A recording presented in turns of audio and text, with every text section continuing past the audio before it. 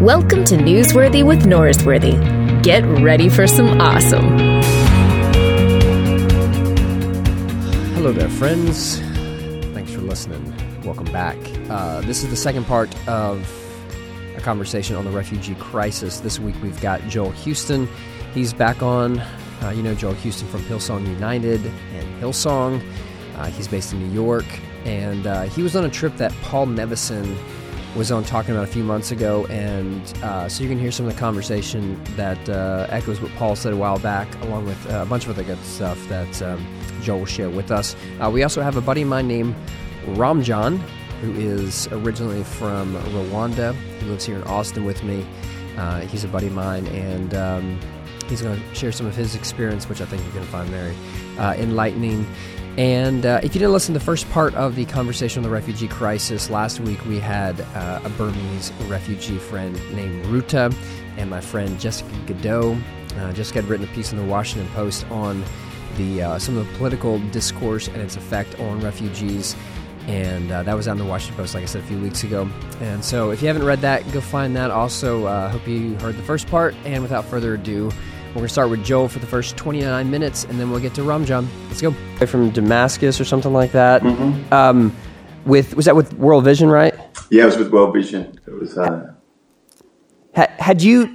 Was that your first taste of really up close and personal experience with the refugee crisis, or had you been aware of that before? It was my first experience up close. I'd been aware of it for some time, and because we have. We have a bunch of churches in Europe, and so and all throughout Europe, Western Europe, even Eastern Europe, and so I think it'd been a conversation for some time as far as like what to do, and just what's the response of the church in the midst of this, and I think everywhere it's so heavily politically charged, it can be difficult. And so I think my mum, she's such an advocate for these things, and so she's like every other day. She's all about, posting stuff and praying and all this stuff, just talking about it. So it was I think it was something that I was aware of and had an interest in from a distance when it comes to just trying to read and understand and think about why is this happening, and I think. Over the last couple of years, there's been no shortage of conversations, whether it be at dinner tables or, just hanging out with people and talking about everything that's been going on in the world. And in the midst of it, that one always comes up, and it's a tricky one. I don't think it's particularly tricky when it comes to what we're supposed to do. It's a tricky one when it comes to what we can actually do about it, because even being there, I don't think I've ever felt so helpless in a situation where it's like, you feel like there's actually I had nothing to give this person. And especially because of the political climate there, even with World Vision, it wasn't like we can't encourage these people around, like my faith. We can encourage them in regards to faith, but we essentially believe a different thing. And so even that was tricky. It wasn't like, we did pray with a couple of families, and that was kind of interesting moment, but we weren't allowed to give them anything. There was moments where I was like, it was so hopeless that we turned the cameras off. Like Paul, who is our mutual friend, I don't think he has spent his entire life documenting crises, and a lot of it is after the fact. Sometimes, I think we've all experienced elements of poverty. But this was like it was a different thing. There was a different heaviness to it, and a different sense of helplessness, especially in the moment where it really did. I think we all felt like it just felt wrong to even be filming it at times. So we would just turn the cameras off, and we would sit there in just like long silence, trying to. I don't know. It was even now thinking about it. I didn't walk away with too many answers. How have you processed and tried to make sense of that, like with your understanding of who God is and how God should and could act? Like how have you made sense of that tragedy, of the ongoing tragedies in light of your like Christian convictions? I mean, I have a strong conviction about what we should do. And I think there's a lot of people who are doing amazing. There are people who are stepping into that, and I just come back to Matthew 25, and I just look at the parable of the sheep and the goats, and the way Jesus puts it, and I kind of feel like there's this element where there's this moment in time where, as God has always done on the back of the fallout of human justice, however you want to call it. He has a way of working his story in and through it, but it doesn't take away any less from the immediate demands, I think, on us as believers to put ourselves into that struggle one way or another. And that can seem really cheap. Like, I mean, every time I've ever tweeted something or said something about it, it's just amazing the response you get. Well, it shouldn't be amazing. It's just the light world we live in. But, people are like, oh, easy for you to say, man, like just tweet about it and do nothing. And I'm like, hey, like I'm not out here trying to say, like, I've got the answers here. I'm just putting my hand up and saying, I'm going to point my finger at myself first and say, if I don't at least recognize this, then there's no hope of ever taking a step further when it comes to whatever our physical response is or should be. I live in a nice home and I rent it, but there's this like little guest spot. And I'm thinking, like, would I be willing to open that up if a family needed? And, when I was in Lebanon with these families, I 100% would do anything to make that happen. But then there's so much political red tape you got to get through. And then it's just like the constant... It's just like there's a million reasons why not, and I think it's a healthy battle for us to be having within ourselves. I'm going like, how much do we believe the gospel? How much do we cling to the word of God and the commission that He's given us, and what it means and looks like to follow Him or to live like Him or to represent Him on the earth? To what cost, Yeah. And I think that's a good place to start. But when it comes to actually where we go from there, I think it's still just trying to be obedient to whatever it is and ready for something, Yeah. So you've talked about like the heavily politicized climate, and as someone you've been in the States for how many handful of years now? 6 years. 6 years, and obviously you're Australian. Stepping into the American political climate as someone who's an outsider, and you hear the discourse about refugees, do you find yourself being like, you understand where this is coming from? Like, is it similar to back home, or is this so foreign to what you're used to, the way that Americans talk about it? I mean, on this one issue, I think it's very similar back home. Australia is a land of convicts. I think our way of life and our sense of nationalism is very similar. Mm-hmm. I think we have different ideas on some on some issues, because for example, I came here, I was very naive at the beginning. I was like, how could anybody be pro-guns? Like I didn't understand that, because in Australia we have a different experience, different thing. So I've learned.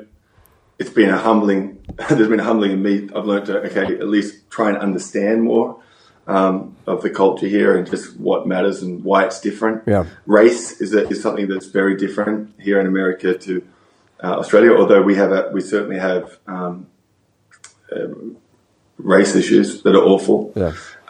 And so there's similarities, but the thing with refugees and opening our doors, and in Australia we call them asylum seekers, it's pretty much exactly the same. And Australia has for the longest time had an influx, especially from the Middle East, traveling through Asia and coming by boat to Australia.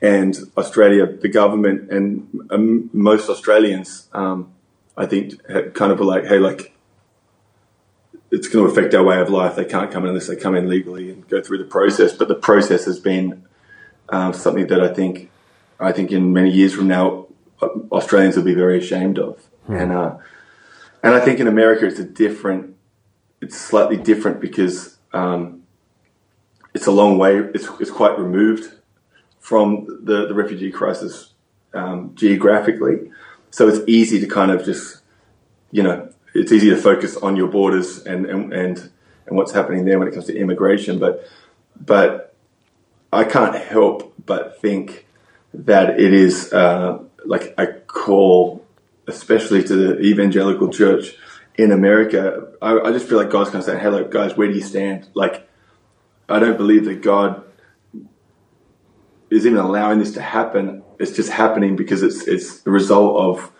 of again, stuff it's not worth getting into here because I don't have the answers. But I do know this, that there is there's a challenge. And I think if you look at just the devolution of truth here in America, just in the world, just what's real, what's not, what can you believe, what can't you believe, opinion versus opinion, all these different things. There's this stuff that's in black and white, or in red, I should say, that is very clear. And when I have conversations with friends who disagree with me or agree with me to a point and think, I've taken it too far, or I'm not seeing the whole picture, at the end of the day, I'm like, well, what have I got to gain by believing this? And what have you got to gain by not clinging to a sense of losing our lives or our way of life, if it came to that, to take care of people? Yeah. And the answers are never, it always comes back to, safety, or like taking away from what's mine. And I read the story of the conversation Jesus had with the rich young ruler, and then what Jesus said to his disciples after that. He said, unless you're willing to give up, houses and fathers and mothers and brothers and sisters and children. And I'm like, okay, well, the challenge is there, and see if I won't give you all of that in this life with troubles or persecution and the age to come. And so I just believe that we're so stuck in such a momentary view, a here now view of everything, and it's very difficult for us to kind of see beyond our own, perspectives or just preference. Yeah, it seems like it's easy to see, like, well, that's just an issue over there, like especially in the States where it's a long trip to get over here. Yeah. I get Australia's a little bit closer, so maybe the travel makes it a little bit. It's more on their doorstep, I guess, maybe. But it's easy to go, well, that's those people over there. And one of the things that Paul told me that stood out the most is that the people that he got to know on that trip that you guys made together is that these were doctors and teachers and people just like you and me. And there's no different. In the second part of this conversation, my friend Ramjam is going to tell us about a guy who was a part of our church as a refugee who used to be a high-level politician that had like bodyguards and a convoy, and now he's just in this. Yeah. And you're going, well, that really could be like there's no difference. Like it's not like I make good life choices, they make bad life. It's the same. So for that video that Paul put out, the song he put under was by. Was it David Gunger's The Brilliance, the song Brother? Do you remember that? Yeah. Okay, my first thought was, like, when you're doing a video and it's got, like, a band in it, don't you need to put, like, the band's music on there? Like, isn't that, like, Paul? Aren't you kind of, like, doing Joel, like, a disservice there?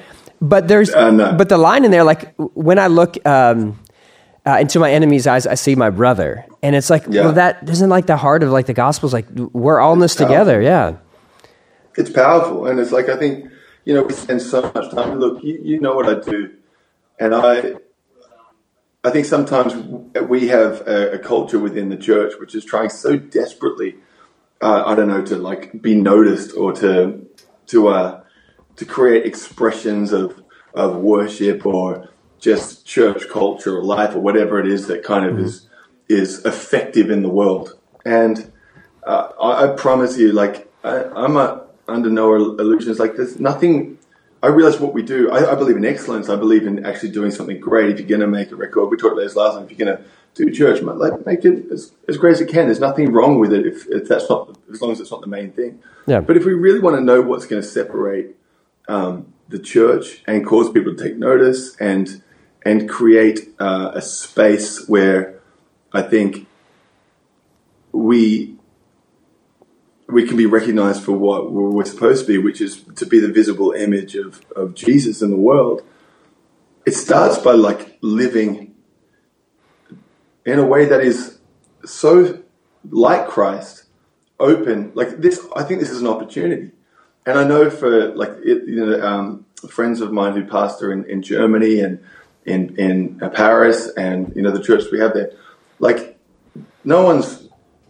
they're not getting, New York Times isn't telling their story, and they're not, they're not Instagramming like crazy, but, their doors are open, and they're having these incredible experiences like training young men who are actually already brilliantly trained in certain professions, but helping them to kind of understand the language skills and understand how, just the basic things in life work when it comes to like all that stuff. And I think that's a great start there. I think for us in America, the challenge is to kind of go, hey, like if we really want to see God do what we want God to do in this place, not just like, I can't even get into it because I'm going to offend two people. I'm not American, I can't do it, but it's the same in Australia. So I want you to say, I'm just talking about, I guess, just us.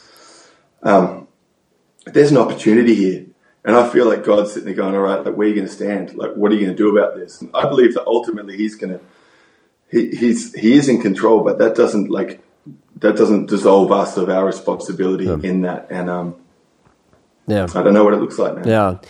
So as a pastor, like, I feel like this is something that I need to speak to not just really tell my opinion, but to tell the stories of people who've lived this, and to use whatever I have to help communicate the stories of the people that really know this better than me. And so I'm trying to figure out, like, how does this work into my calling as a pastor, as a songwriter and a pastor yourself? Like, what do you see, like, as an artist? Do you see this as somehow being infused into what you do? Like, does it connect?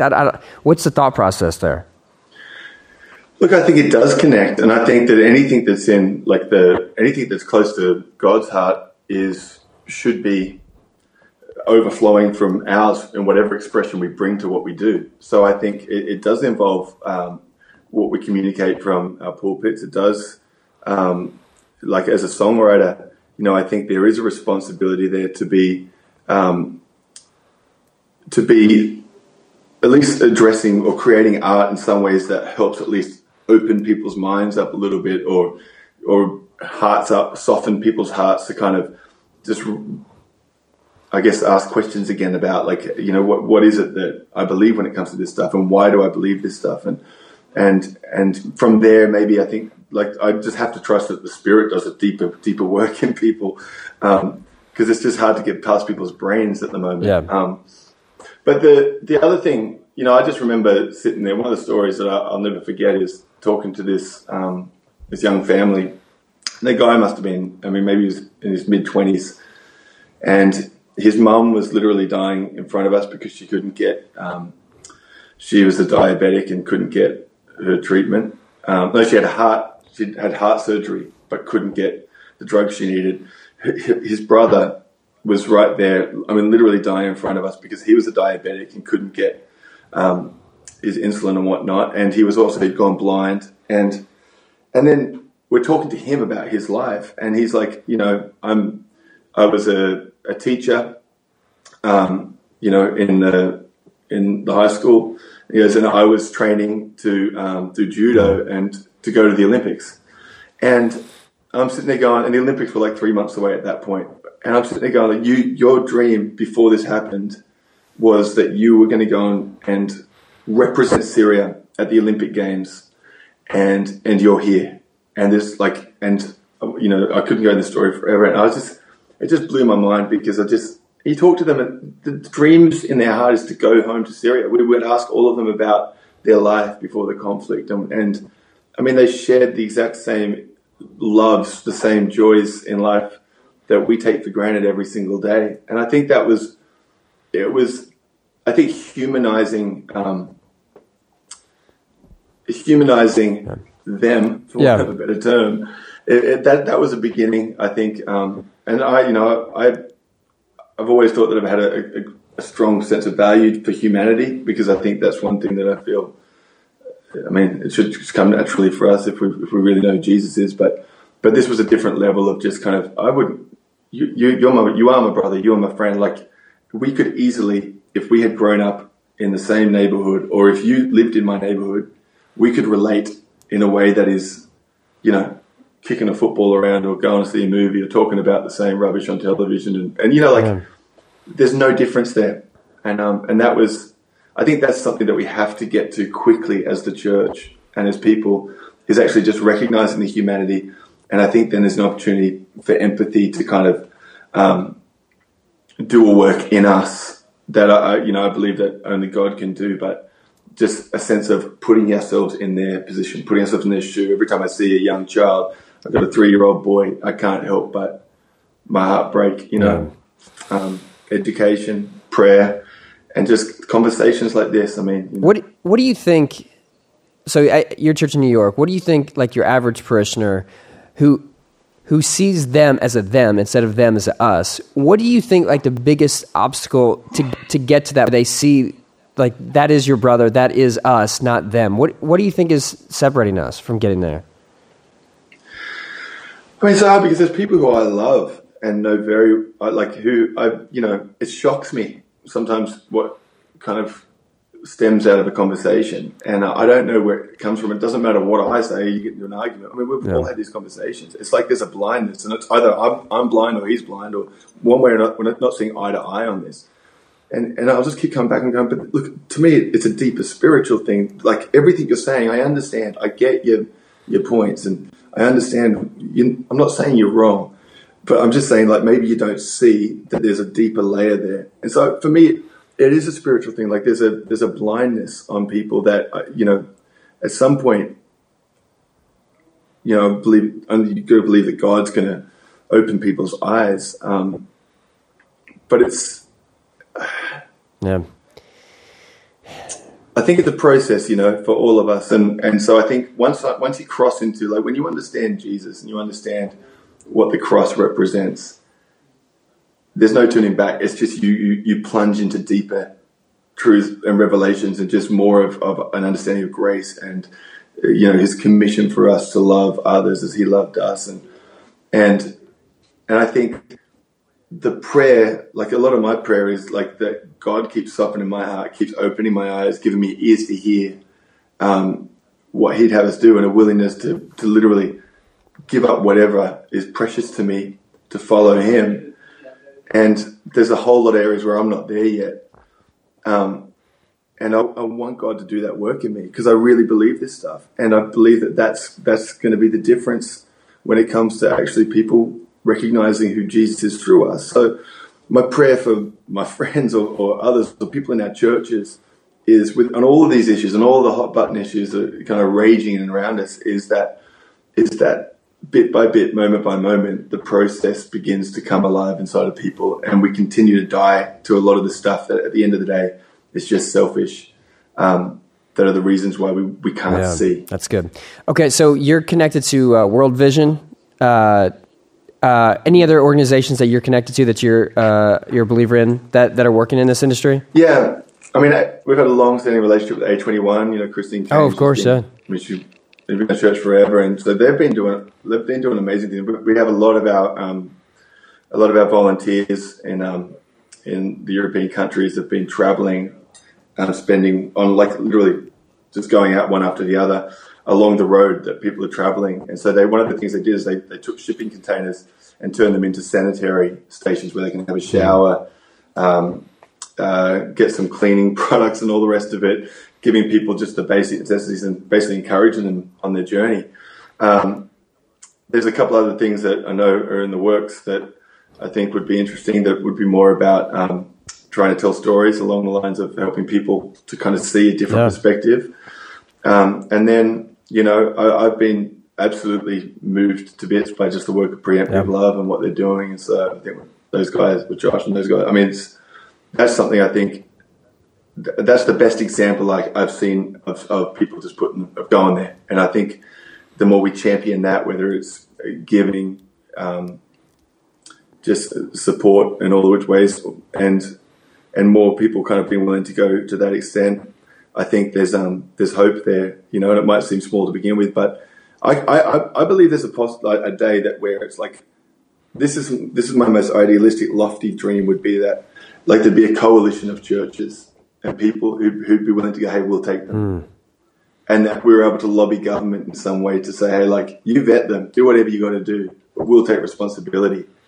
And I think that would be an extremely, I mean, maybe it's too much to believe could happen, but that's kind of the thing that it prayerfully in my spirit. I'm like, I wonder if that could be something. That's that'd be a beautiful picture of what we as a church are supposed to be. I met a family last Sunday night that had been in the States, refugees for 2 weeks, and the guy, he looks like he's younger than me, and I think he's got like 4 kids. Or he does have 4 kids. I think he's younger than me, and doesn't know the language, and he's got, I think, like 3 to 4 months to get a job and to start taking care of himself, or he loses his ability to stay in the States.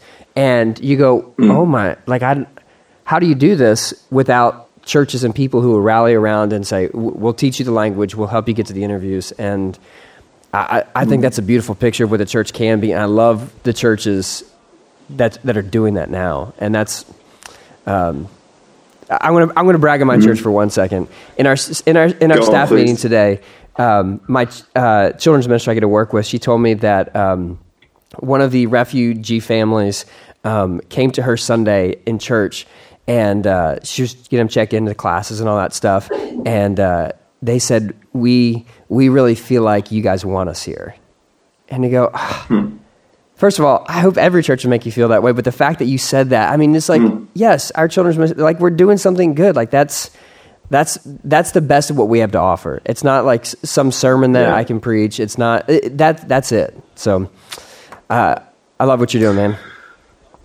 Thank you. I appreciate what you're doing, man. And you know, I think just the last thing is, like, you know, I think people have to remove, like, I think one of the hardest things for us to kind of reconcile those words, like, we think that this is their problem, or that all these people want to come to America or Australia because they want the American Australian way of life, and it's actually not the truth. I think they're desperate. Like, they actually love their homeland. They believe in their homeland. They're proud of their homeland. They just have no choice.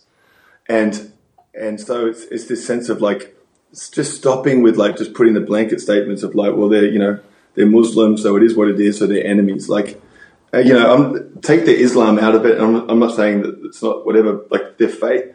These are people, and they grew up in an ideology or a belief system. They're not. That's not what defines them. And I think we have to stop thinking that way, or else we have no hope of them ever experiencing what we believe to be truth, which is Jesus. So it just starts with I think just pointing the finger at ourselves and putting our hand up and saying, okay, I don't know, but I'm willing to try. That's good, man. Well, Joel, thanks for your time, man. I appreciate it. All right, brother.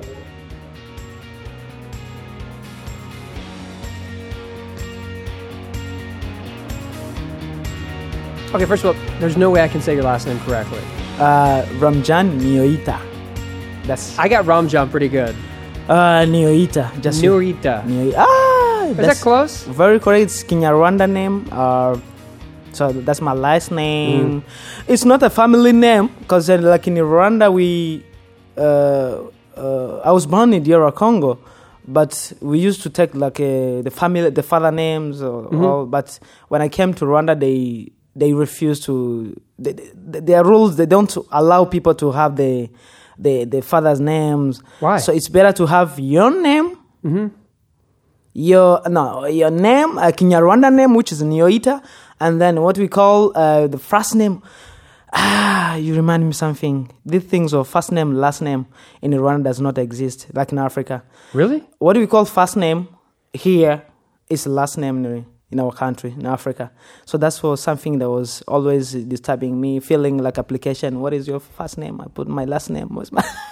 So we don't have a family name like you guys. It's easier for me to know your father's name, your relatives, because the last name. But interesting. Okay, so as a kid, you guys left the Congo because of strife and violence in the Congo, and you fled to. Is that right? My parents were born in Rwanda, and at the time of 1960s, when Hutu and Tutsi started killing, like Hutu, when the regime of kings finished, and then the Hutus want to kill Tutsi because they say that Tutsi were oppressing them. So my father and my mother, they moved to DR Congo as refugees. So we went. That's where we were. I was born in, we call in exile in DR Congo. But my father's mother, they are originally from Rwanda. So we went to Congo as refugees. I was born there as a refugee. Grew up there. Terrible life there, because it was terrible. What was so terrible about it? At school, we didn't have we didn't study well with Congolese, because they used to hate people from Rwanda, because say people from Rwanda, they came and then they took like opportunity from them. They were speaking. They said that Tutsi, they were very clever, very hardworking. So they start hating us, and then at school, even teachers, they used to hate us. Really? So we didn't have the right to live there, because we were going in the market, hiding yourself. The only place we used to go there happy in a church is in the church only, but really? Other self life outside that was very bad. So you're Tutsi? Yeah, I'm right? Tutsi. Okay, and then eventually you went back to Rwanda? Yeah, we went back to Rwanda after 1994 genocide. When genocide happened, people died. A lot of people, like millions of Tutsi died. And then we came back when the army, the RPF, they call RPF, they came and they fought with the regime of the Habyarimana, who was the president at that time. And then those people who were exiled to Uganda, Kenya, Tanzania, DR Congo, they came back to Rwanda. That's how we came back to Rwanda. So you're back in Rwanda. Now, one of the things that I love about you, and you've sent me your YouTube videos of you doing comedy, and I just love that. And I don't understand. How did you don't understand the language already? Well, no, I have no clue what you're saying. You sent them to me, but I was like, got it. I mean, I liked watching. I was like, I don't know. I mean, you might have terrible jokes, but I thought this is awesome. Yeah. But one thing that pushed me to do comedy, first of all, in Rwanda, it was when I came to Rwanda, people were very sad. People were having grudges, because of what happened. They were not happy. They were always sad. And then myself, as a Christian, I say, what can I contribute to the society? So I say, let me tell some jokes. Do something, jokes. But I will not talk about politics, because politics, I know most of people in Rwanda and Africa, they hate politics. Because most of the politicians there, when they go to the power, they think about themselves and their families. They don't think about others. So they hate politics. So I say, let me bring a comedy that will target the family and kids. That's all my target. Family and kids, funny things, talking about life, daily life. And I started in a church, doing stand-up comedy in a church. I used to call myself the comedian of the altar. On the altar. Of the altar? Because that's where I start. So when you're telling jokes to people who've gone through genocide, and you've got people whose family are not intact, and people who've probably had to go in exile, and they've come back, and I mean, it's just awful atrocities that people have gone through. How do people laugh after that? Like, how do you have a joke after such, like, that's the worst thing in the world, like that, which you guys in Rwanda have gone through? It's me to be a comedian. It was not like something that I might say that I have someone whom I imitate in my family. It's something that I prayed for. I asked God, what can I do to contribute to the society? And then the good things, God gave me the fervor of to be wise and to speak things that sometimes for me it's not funny, but people, they laugh. I used to joke about genocide. Like in April every year, we commemorate the genocide. In the airport? Yeah, in my country, we commemorate genocide. And then they used to call me like to be like a MC, master of ceremony, and then because of some jokes on me, and I could make jokes about that. I talk like a terrible situation when happened when I was one of the people. I thought there is a funny joke that I gave to them. It was in French and Swahili mix. I don't know how I'll make it translate in We'll try in English, but it's a guy that they called him. They asked him, "Are you a Tutsi?" Because those are people who want to kill him. Yeah, because they used to differentiate Tutsi and Hutu by the nose. If you have big nose, not yours. What am I? Yours, you are Tutsi, according to them. Okay. Yeah. So when you have, wait, so mine's big or small? I have a big nose? You have a small. Okay. Yeah. When you have a small nose, you are Tutsi. You have big nose, you are Hutu. And then the guy was a Tutsi, but having a big nose. Uh-oh. And then when they arrested him, say, "Are you a Tutsi or Hutu?" Because you are confusing us, and say, "I'm both. I'm both. I'm Hutu and Tutsi." How? He said, physically, I'm Hutu, and spiritually, I'm Tutsi. So I remember when I cracked that joke. It was not a joke because it's something that he told, because he answered with fear, and then he said, "If I say I'm a Tutsi, they will kill me. So let me say both." And say, because they were targeting the physical part. He say, physically I'm a Hutu, but spiritually I'm a Tutsi. Because physically the nose is big, is Hutu, but in the heart he's a Tutsi. Okay. That situation is so out of my experience that it almost seems like a joke to think that really happens. But in the midst of that, there's humor that you could find as a way to bring light to it. So I've told you I've done some open mics. True. And I wish I could be there. Well, you told me that you've gone to Cap City too. Yeah, Cap City. I went there, I cracked a joke. The good things I found there, I was very happy. I start greeting people in French. I say, "Hey, bonjour, bonjour." And then just to know if the audience can speak a little bit of French. And the good things are there are two family from Belgium who are living here in the US. And they say, "Bonjour, bonjour." That's encouraged me to go to the stage and say, "Ha, I have my people here, so let me crack the jokes." And then I was mixing French and English. But the things I choose to do that in Capital City Comedy is to do comedy with gestures. Yeah. Oh, okay. Because I say I'm not strong in the communication in English, so let me just mix and some gestures or whatever. How'd it go?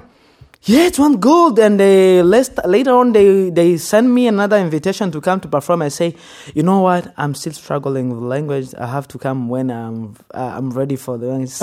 And then the manager say, "No, your broken English is good." I say, "Oh, is a broken English good?" So if it's a broken English, I won't come again. I have to come with my good English. Okay, well, first of all, they never invited me back, so I guess you did better than me. But well, that kind of hurts my feelings. Thanks a lot, man. Okay, but the best joke I had was I made my mom has a chronic illness, and so my mom's been sick for the majority of my life, and so I made a joke. I'm sorry. Thank you. I made a joke not about my mom, but what it's like growing up with a mom who has a chronic illness, and it did so incredibly well. It was the best joke I've told. I'm not going to tell it right now. Don't ask me. But sometimes out of like the darkest stuff, people need to find levity or like find something to lighten what is such a stressful and tension-filled time, which I'd assume, I can only imagine that's what you're doing when you make those jokes about a genocide. Genocide. Yeah. Sensitive, very sensitive. Yeah. Okay, so you've done that, and so you moved to Austin in the last... Yeah, this is my 7 month, something like 7, 8, because I came in April. That's my first time I came to the US, the country that I was dreaming to be there. So you dreamed of coming? Yeah. Since when? From the time I started joining comedy, I dreamed to come to the United States because my favorite comedian, who is Eddie Murphy. So I used to watch him and say, I want to go to America. Maybe by chance I will meet with Eddie Murphy and then just greet him out at least. Have you met Eddie Murphy yet? No, I'm planning and I'm praying to meet with him because he's my favorite one. I watch there is a movie. Have you watched his movie called Le Prince à New York? En français, c'est Le Prince à New York. In English, maybe it's is it the Prince at New York? Prince? I think it's was like acting like king. No, where he acts like he's a king from. Yeah, I think. Okay, I'm not the biggest Eddie Murphy fan, so I don't know all of his stuff, but I think it's called Welcome to America in English. Is that right? Yeah. Okay. So that's your guy. Eddie Murphy's your guy. Yeah, I was dreaming to come. So I came in April to this year, and I was coming just to study. I got green card in few months, like 2 months. I got green card already, so I'm a citizen. And I'm not planning to go back to my country. Yeah. I have to be here, and I will go back to country to just visiting them, to greet them. I want to be an American by... Yeah. By yeah, you want to be... By acting, by profession. Yeah, right on. Okay, and so we've gotten to know each other because we're both a part of the same church. We're at Westover. And I think the main reason is because of my great jokes. Like, that's why... that's why you're here. Don't you... Okay, so... Like a couple of weeks ago, you were we had a guy from the Congo who was baptized, and so you translated that to him and to kind of the rest of the church, the kind of the dialogue back and forth. And don't you do some of the other, like helping translate the service to other people in the international class? Yes, that's what I'm doing, and I'm doing as something that it's like something I do. Not as a profession translator, but I do it as a as a service to the kingdom of God. I have been doing it in Rwanda, but when I came here, so I found myself doing this. So in Westover, in the international class, where I participate every Sunday, so we have a lot of people from DR Congo, from Rwanda, from Burundi, from Tanzania. So I have to translate because like as I say, like few African countries, they speak English as a second language. But in our French speakers, like French is the second language, like English something like fourth language. So my broken English I learned in school. So I'm trying to translate to them. It's a lot better than my French. And your French, I have never Je m'appelle Lucas. Tu n'appelles? Tu t'appelles? That's it. French toast. That's it. What terrifies me is the thought of someone translating some of my jokes into another language. I think about that at night and I go, don't say that, Lucas. Someone's really... I like that. That's terrifying to me. Okay, so you help in the international class, but also you've told me that you've helped some of the refugees who've come to the States. They've been displaced. They need to get a job. They need to get started. And you've gone around, like you've helped them translate during interviews. Yeah. And so you've gotten to know a lot of our refugee members. Sure. That's what I do daily to help them. Some have interviews, appointment to the hospitals, different places where they, like in the market, sometimes I go with them. So most of my time here in the United States, I'm with refugees, help them. Okay, so you have experience as a refugee as a kid, and then your family obviously has gone through just terrible situations. When you hear, I'm assuming you're familiar with some of the political talk about refugees in the United States. Yeah, sure. And you hear some of the people talk about how we should be afraid of refugees and how they're a threat to our country and to our safety. And you know what it's like to be a refugee, and you know personally some of the refugee friends that we have. How does it make you feel when you hear some of that? Honestly, when I hear that myself, I'm not happy with what they say, the misunderstanding about refugees. One thing I can tell the people about refugees, nobody choose to be refugees, first of all. We found ourselves to be refugees because of political matters, political issues. But refugees, they are not bad. We are good people. Because first of all, let me talk as a refugee, because I've been a refugee, though I'm not here as a refugee, but I'm with them. I'm always with them. I help them. So we are human beings, first of all, and then we love people. Yeah. We have these feelings, and when I heard when that's what African they like the rumors that are in Africa now they are telling always when Trump became the president, they start sending us a message, calling us, say, hey, thank you, we are waiting for you. I hope you are coming back to Rwanda, to Africa, because Trump is going to chase you, they want to deport you. That's the misunderstanding they have. And then I was very sad. So there's people back home who are thinking, oh, you all are going to get kicked that's out. what they think. Honestly, that's the mind of African people who are already in Africa. They know that we are living very bad here. They're always ready to welcome us back home, back to the country, which is wrong according to what I'm. So they hear Trump's going to kick every refugee, immigrant, non-American. So that's the bad news from Africa. And one thing, I had a call from my boss. So when when I resigned I used to work on TV called Remingo TV in Rwanda. So my boss, when Trump was elected, and then the same night, he called me, say, hey, Ramjan, I'm sorry. We heard that you are coming back, and are you ready to continue to work with us? Don't worry, don't go to another TV station. We're still having you, still loving you. Please, when you come back, we know you come back because Trump, he's serious and he's going to chase you guys. He's going to deport you. So please come. We will come. We will give you. And then he start telling him about salary. So we give you good salary and say, my goodness, what is this? So how does that, how do you feel when all that's going, how are you feeling inside as there's this unrest, a sense like we're all going to have to go back home? How are you feeling? Honestly, look, I feel bad. That's something that always hit my heart because nobody choose to be, as I say, nobody choose to be a refugee and to be in, or immigrant. We came, every person who is here, let me say legally, he came here by a reason. So, and the good things of refugees, they are here because of the agreements with the country with United Nations, because they're here because they brought them here to go far from the country where there is war and fighting, and that's something that is legal to be here. And when we hear those words, mostly I remember when after Trump was elected, I went to a family here.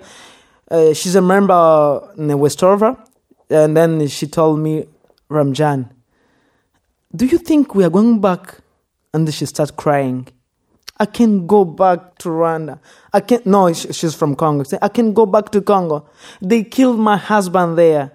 So I know how the country is. So why these people, they want to take back to the country that we... It's not a peaceful country. So, we are rejected. People, we came here, we thought that people, they are going to take care of us, they are going to welcome us, they are going to help us, and then they are going to chase us, they are going to take back to the fight. It's like when the Israel were in the wilderness, talking to Aaron and Moses, why did you take us here? Why did you brought us? The Lord has brought us in the wilderness to die here. We're supposed to be in Pharaoh, to be slaves there. So you see, that's what she was crying, and I told her, you know what? That's rumors. We are here for the purpose of God. We are here because God allowed us to be here. Be strong, because I know those are rumors. And be strong, always pray. And honestly speaking, the one thing that is pushing a lot of people to come to Westover Church is the love we found in the Westover Church. Is the people we found there. Because in the Westover Church, we see the love, the true love, from what we learn in the Bible. The love that forgive, the love that, we are brother and sister in Christ. Yeah. So that's, we happy. because she came to church, and then after church I told her, how do you feel now? She said, I'm very happy. I wish to be always here to church. I wish to be here always, because when I go home, when I see my neighbors, I always, like, when she sees the neighbors white, she feels that they are going to deport her.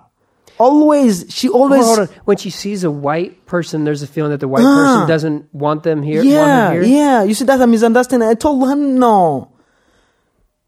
People, they love us. They cannot kill you, because this is a country that has a security, and each and everyone has his right and her rights. So, wait a minute, so when she's thinking someone could kill you, that's not unrealistic, because that happened to her husband. Like, the government can do terrible things in her mind because she's experienced it. Sure. Oh, wow. So you're having to say the government, we don't do that here. So that's the problem, because whenever they still have in this mind from the country where they have been, so they know that even the government, mostly, not all governments, but the governments in Africa, the country where there is a war, mostly we find that the government, they are supporting those rebels, there are people fighting, whatever. So that's why they fear the refugee. That's woman. She was fearing the people here, like the government here, maybe. And then I told her to go to look for a job. I told her, let me just make sure, help you and apply for you and get a job. I say, no. Why? A job for what? It's better, because if I'm going to work and then tomorrow they deport me, what does it matter? What is about the importance of doing that? I told her, be cool, be calm. This is not a real, this is rumors. Just always believe God, pray God.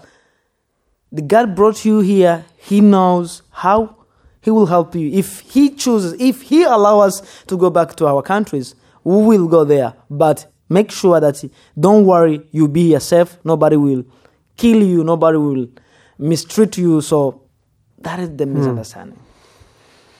Yeah. That's heavy, man. It is.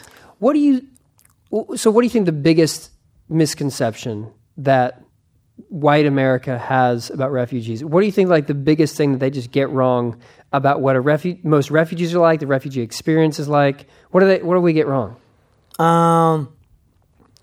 That's a good question, and a very serious question, and because mostly, not all, but when they see refugees, first of all, they come in mind that these people, they are not good. That's what I'm talking in general, not pointing. Some people say this, they know, because when you remember even the Bible, to be a refugee, like when the Israelites were in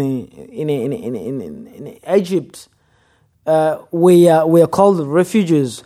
They were not having the full right to live there, or to except Moses, who break through and then become one of the important men in the Pharaoh kingdom. But we always. That's me. How do I call it? That's the way they see refugees. They see refugees as people who are miserable, people who are not having a vision. Maybe there's no hope for living. There's no good from them. Yeah. They are people who are not educated. So those are some. Because it's very I don't know, there is a one guy, maybe he was telling me a joke, because I didn't consider it as serious, because he told me that, you know why, my boss, because that's the problem for us, for our refugees, they know to differentiate Hispanic and then white. So, like people from Mexico, the Latino, and they don't know how to differentiate. So they say he had the manager, the supervisor was from Mexico, and then the guy, he was working in a restaurant, and then I don't know. He asked him, "Do you know what? Do you know? He's called what kind of chicken? There is a no." He asked, "Do you know how to make French fries?" And then the guy say, "Yeah, I know how to make it. I used to make it." And then the Mexican was surprised, say, "Wow, wow! Do you know how to make French fries? That's good." And then later on, the guy told me that, you know why? These people, they don't believe us that we know how. They think that we are stupid. They think that we don't know things. I told my manager, my supervisor, that I know how to cook French fries. I know how to make salad. I know. And then he was surprised, say, "Wow, how did you know that?" They think that all those people, refugees, they used to live in forest. They don't know anything about development, which is wrong. Let me tell you something. The refugees, like in Rwanda, Congolese refugees who are living in Rwanda, those are the best. They're very smart, wearing very smart. You can't know that they're refugees. They're smart, driving a nice car. Yeah. They are refugees by their status, but what they have, they are living a nice life than even the people who are not refugees. So that's misconception. That was I had a friend who went to Syria and around Syrian refugee crisis, and he got to know people in some of the encampments, and he said the same things, like, these are people who are doctors and they're teachers, and they're just there would be a stereotype of, okay, these are people who don't have a life and they don't have no, these, like, the difference between them and me is the skin color that they have and where they were born. There's no difference. Like, it could have just as easily happened to me as it did to them. Let me tell you something. There is a man who used to come here to restore the church. In his country, he was a governor. He's a refugee here. Oh, wow. Very respectable. Used to go with convoy, people, like bodyguards. But he's here as a refugee. Oh, wow. He attended a lot of school, like he went to South Africa for his degree. He has a master's degree in economy. So he's smart. He's a refugee. But when you have a conversation with him, his mind, he's very wise. So what I can tell people, don't see the refugee in a negative way. No. Just when you see a refugee, just help them. Be close to them. We are human beings. We learn from one another. Refugees, they are very smart. I remember when we were in a refugee in Congo, we are very smart. We used to be the first in the class. Hey, we always, like, they used to call us, they used to give a reward for the people, like when I was in a P2. So they used to give us like when you perform the wellness class, they call you, they give you a book, they will give you a bike, they give something like to encourage you to start a lot. So I used to get that, and most of the people who used to get that were refugees, were Tutsis, who were refugees in DR Congo. So we are smart. We are human beings like others. We are... It's so sad to me that needs to even be said. Like, hey, I'm a human just like you. Sure. Because it seems that over and over again, when we look at people who are different from us, we dehumanize them. We don't see them as equals. And that's, I don't know if it's fair to speak to your country's experience, but to say Hutu and Tutsi, like, that we're not brothers and sisters because the difference of our size of our nose, or and in our country, it's, black and white, and there's this human propensity that we stop seeing the other as just as equal to us, and it does terrible things when that happens. So that's the that's a problem. But the good things are the matter of it's the matter of the time. As long as you're close to them, you close to the refugees, close to those people whom you don't share the same, background, you get to know more and more about them. Yep. So the good things of that, just be close to them. Be close to them, just help them, show the love. Yeah, learn the stories. Well, the hope was you'd come on here and talk for a few minutes and we would learn your story. And we've gone a lot longer than I thought we were going to go because you're fun to talk to. You've got good stuff.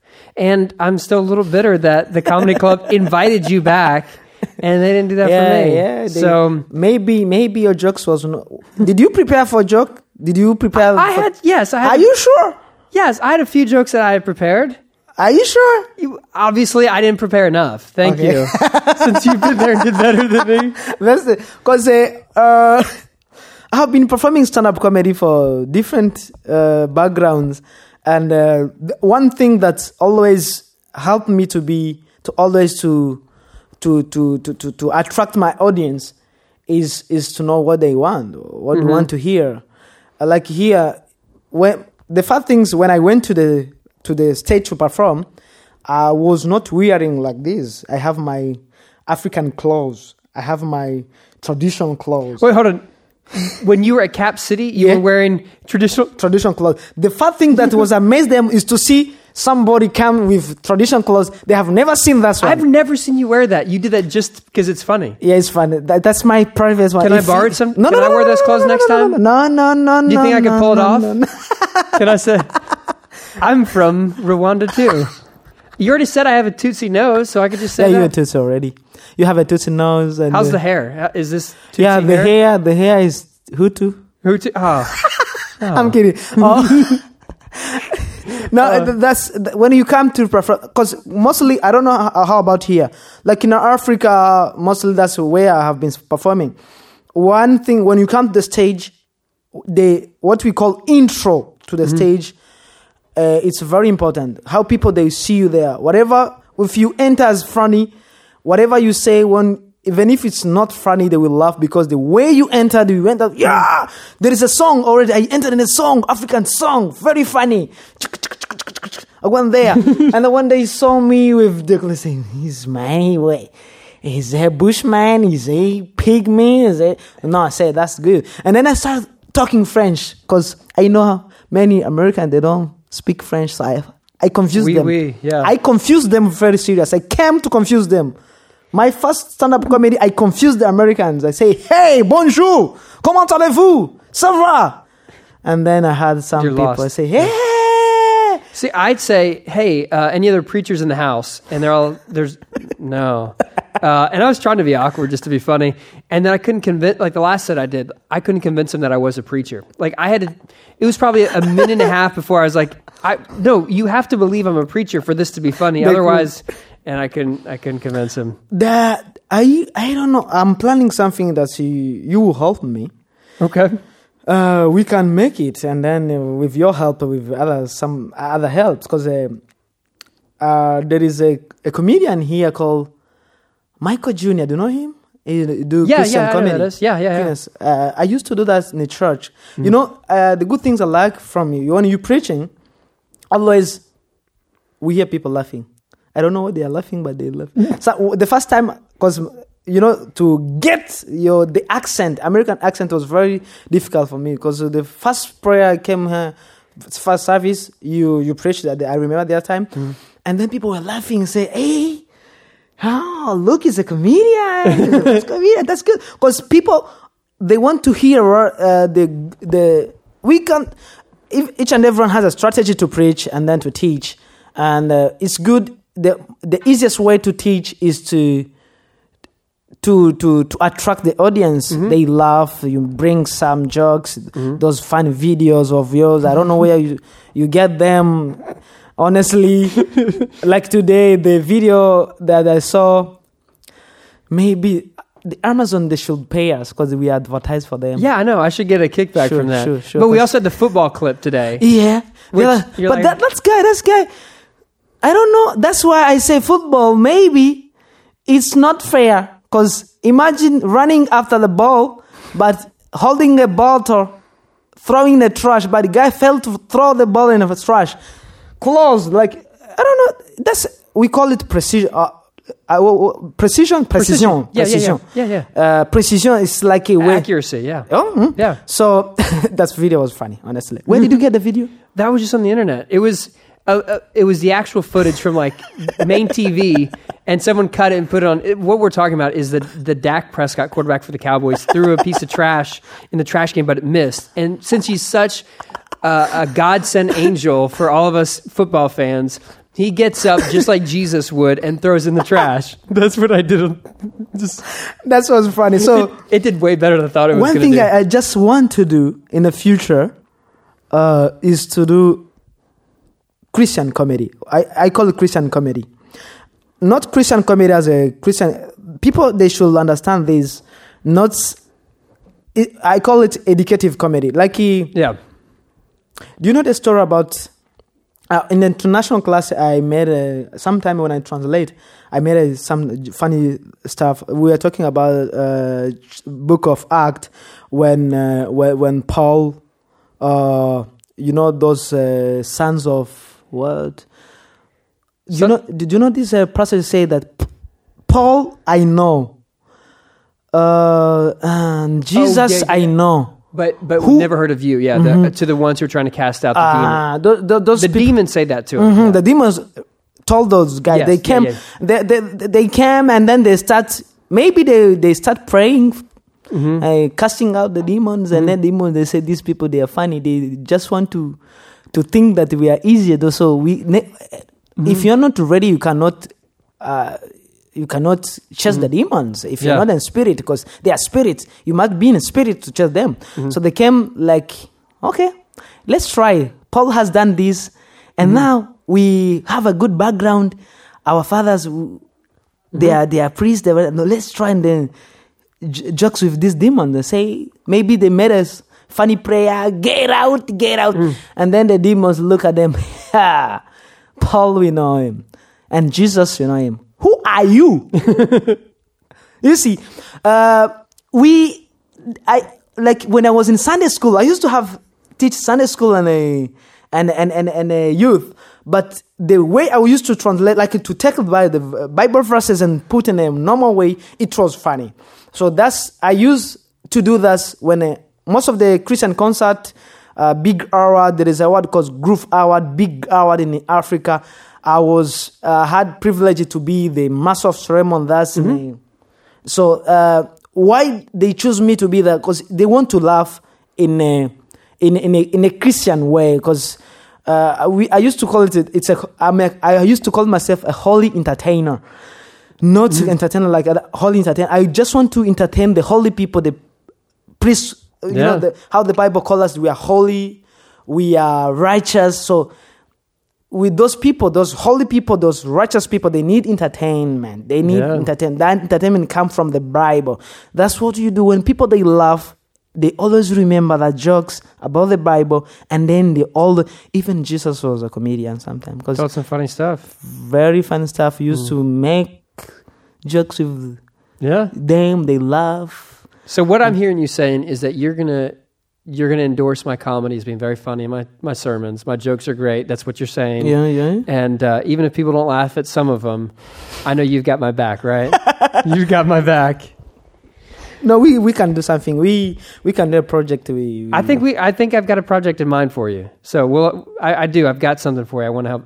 But anyway, we'll talk about it when we're... Yeah, sure. We'll talk about it. We get time for that because I saw something great in you. You have knowledge about the Bible, which is very important, and then you know how to transmit the message to the people. And always people, they laugh when you stand there. They always laugh. You only introduce, they laugh. When they see you, they laugh, which is good. People, they should always smile when they see us. Let's hope so. Yeah. We will work on that project, and they will be successful. Yeah, I got something for you. All right. Well, this has been fun.